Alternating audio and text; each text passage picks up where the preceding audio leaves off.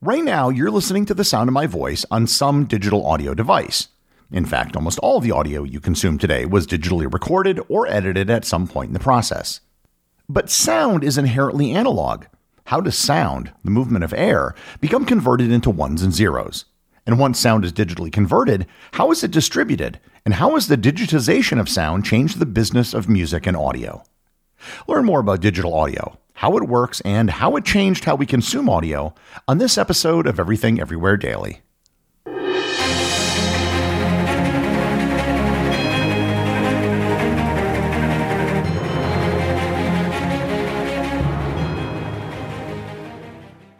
This episode is sponsored by Heaven Hill Bottled & Bond Bourbon.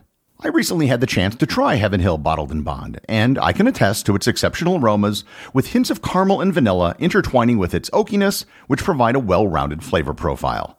Taking a sip is akin to experiencing a piece of bourbon history firsthand. Heaven Hill Distillery may be America's most quintessential bourbon distillery. Established in 1935 after the end of Prohibition, the distillery was established by the Shapira family and has remained a family-owned distillery to this day. In 1897, Congress passed the Bottled in Bond Act, which set forth strict rules for any bourbon labeled bottled in bond. Heaven Hill Bottled in Bond Bourbon goes beyond the stringent requirements of the law by aging its bourbon for 7 years, not 4. The end result is a gold medal-winning bourbon that truly stands out. Available nationally, look for a bottle at your local store.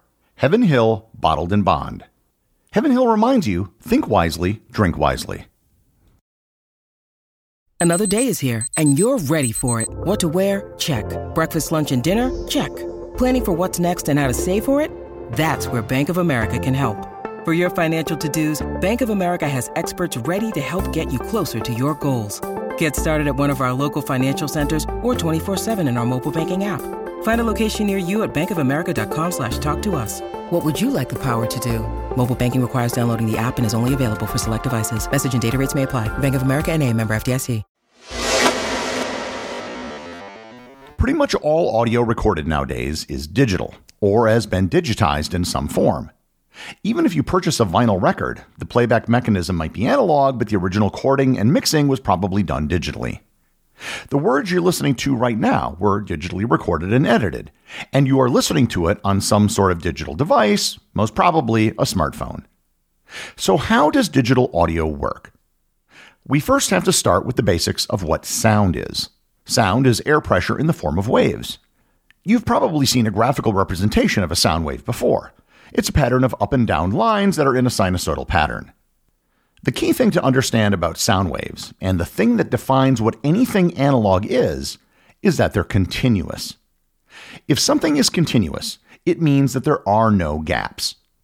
Imagine drawing a line on a piece of paper with a pen. At every point in the line, there's ink. There are no gaps between any 2 points in the line. If something is not continuous, then it's considered to be discrete. Unlike something continuous, something discrete can be broken down into a finite number of steps, values, or objects. Now imagine, instead of drawing a line on a piece of paper, you instead drew a series of very small dots in the form of a line. There would now be gaps between the points, making it discrete. However, if you drew enough dots that were very small and very close together, it would appear to be a continuous line. This distinction between continuity and discreteness is the difference between analog and digital. So how then do you convert something analog and continuous into something discrete and digital? The answer has something to do with the example I gave above of drawing a line. If you can draw a discrete line with enough points, then it will appear to an observer as a continuous line. So now let's go back to our sound wave. If we could capture a continuous sound wave and draw it on a piece of paper, how could we turn this into something discrete and digital? If we put the wave on the horizontal x-axis of a graph, we could approximate the shape of the wave by making rectangles from the x-axis to the point on the wave. Depending on how many rectangles we use, it might look rather blocky, but it would get the overall shape. However, if we use smaller and smaller rectangles, it would eventually look like a very smooth continuous curve. The process of turning something analog into something digital is known as sampling. Surprisingly, sampling actually goes back well before the age of computing. It was first proposed to be done mechanically to put multiple telegraph transmissions on a single line, a technique known as multiplexing. In the 1920s, a technique was developed called pulse code modulation. Pulse code modulation is basically a way to actually do what I just described. It takes pulses of an analog signal and measures each pulse so that the wave can be broken apart and turned digital. The first systems were designed for facsimile systems that could send simple images over telegraph and telephone lines. In 1937, pulse code modulation was used for the first time on voice signals by a British engineer named Alec Reeves. Even though he received patents for his invention, there was no real practical use for it at the time. Eventually, computers arose, and the applications for pulse code modulation with computers became obvious as computers could easily handle discrete digital information. However, computers initially were only involved in the transmission of signals, not the recording of digital audio signals. In 1967, Japan's national broadcasting company, NHK, developed a 30 kHz 12-bit device that could encode an audio signal digitally and store it on videotape. And now I should explain exactly what those numbers mean, 30 kHz and 12-bit. Every time there is a pulse in a pulse code modulation, a measurement is taken. The number of bits is basically the number of different possibilities for each measurement. This is known as bit depth. For example, if there are 8 bits, each measurement can have one of 256 possible values. This is sort of like how many colors an individual pixel can have on a computer screen. At 16 bits, there are 65,536 values. And at 32 bits, it can have 4,294,967,296 distinct different levels. 30 kilohertz simply measures the number of pulses that are made. So in this case of the NHK system, there were 30,000 pulses measured every second. And this is known as the sample rate. So the system built by NHK in 1967 sampled a sound wave 30,000 times a second and saved each sample as a number with 12 ones and zeros. Both the bit depth and the sample rate go into determining the amount of data recorded and hence the quality of the audio. While digital audio recording was possible as early as 1967, there was a big problem. All of that sampling took a lot of computational power, and all of that data required what was, at the time, an enormous amount of storage. Digital audio simply wasn't practical given the computing power at the time. However, thanks to Moore's Law, the price of computing kept dropping dramatically, and by the late 1970s, the first commercial digital recordings were created and released. Sony and 3M created prototype digital recording systems and released the first commercial pulse code modulation systems. However, the real revolution in digital audio was unveiled on March 8, 1979, when the Philips Corporation unveiled the prototype of their compact disc player. The first prototype CD was a recording of Vivaldi's The Four Seasons. In July that year, Warner Brothers released the first digitally recorded record, Bop Till You Drop, by guitarist Ry Cooder. The compact disc, hereby just known as the CD, wasn't the creation of one company. It was primarily a joint effort between Philips and Sony, who were both working on similar laser-based digital audio systems. If they had come out with competing systems, it would have been another VHS Betamax fiasco, and digital audio may have been stillborn. In the creation of a standard, they had to agree on several things, including the bit depth and sampling rate.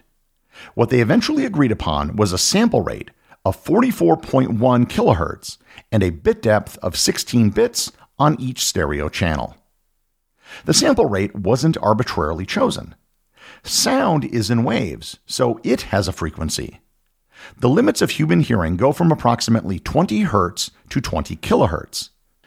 Now there's a thing known as the Nyquist rate, which states that for the accurate reconstruction of an analog waveform, you have to sample the wave at a rate twice that of the highest frequency of the sound. So, 44.1 kilohertz was selected as a sample rate because it is more than twice that of the highest frequency any human can reasonably hear. So the highest sound frequency that a CD can play is 22.05 kilohertz. This was relatively easy to decide because it was based on a natural human limit. Sony originally wanted 44.1 kilohertz and Philips wanted just 44 kilohertz. But there was a great deal of debate about bit depth. Philips wanted 14 bits and Sony wanted 16.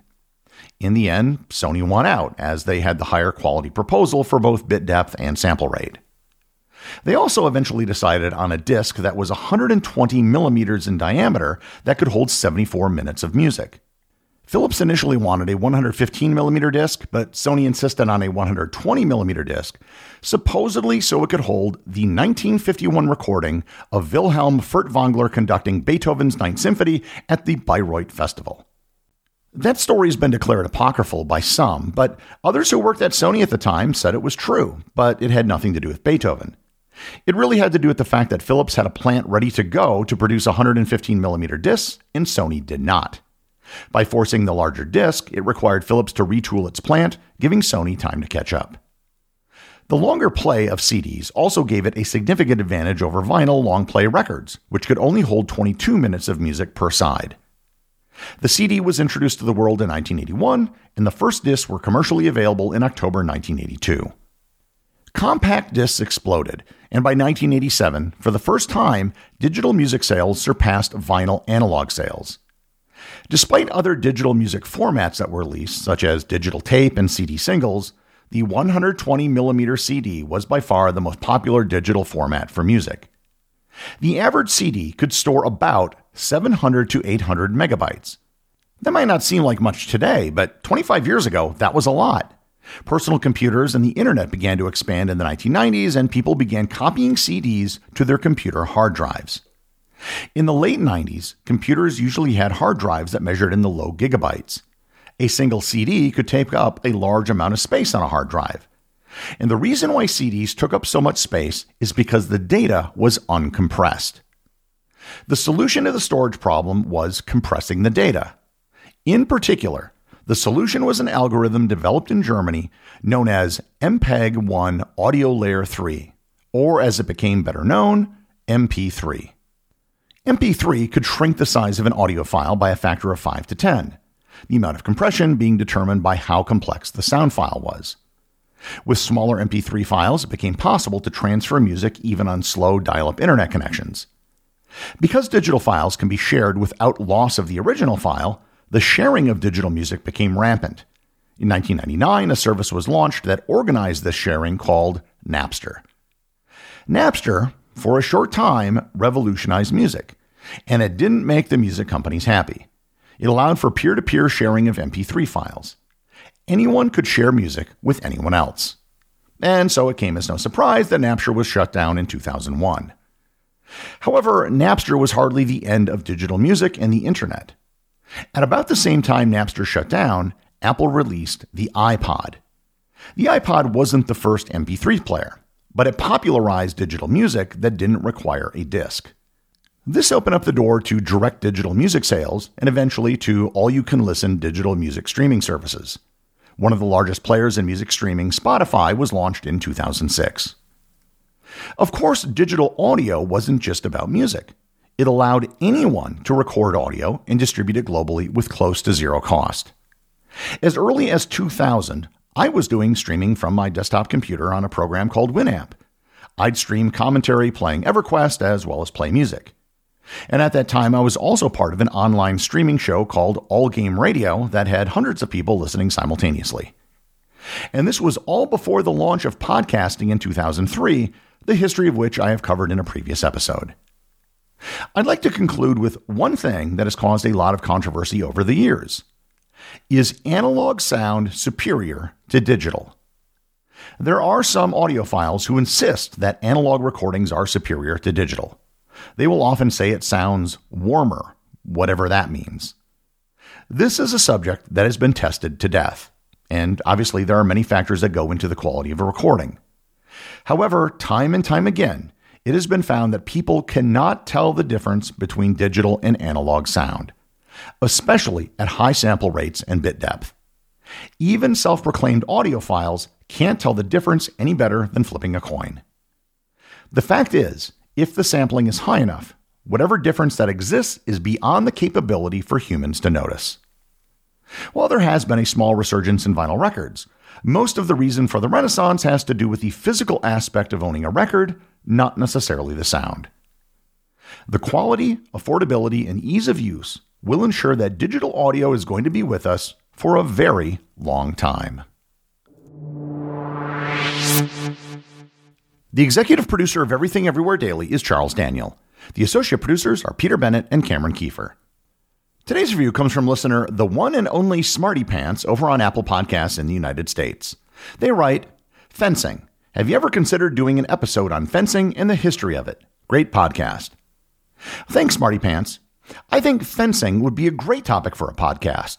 After all, fences and fence building, aka fencing, have played an important role in history. Actually, now that I think about it, I could also do an episode on selling stolen goods and competitive sword fighting. Remember, if you leave a review or send me a Boostagram, you too can have it read on the show.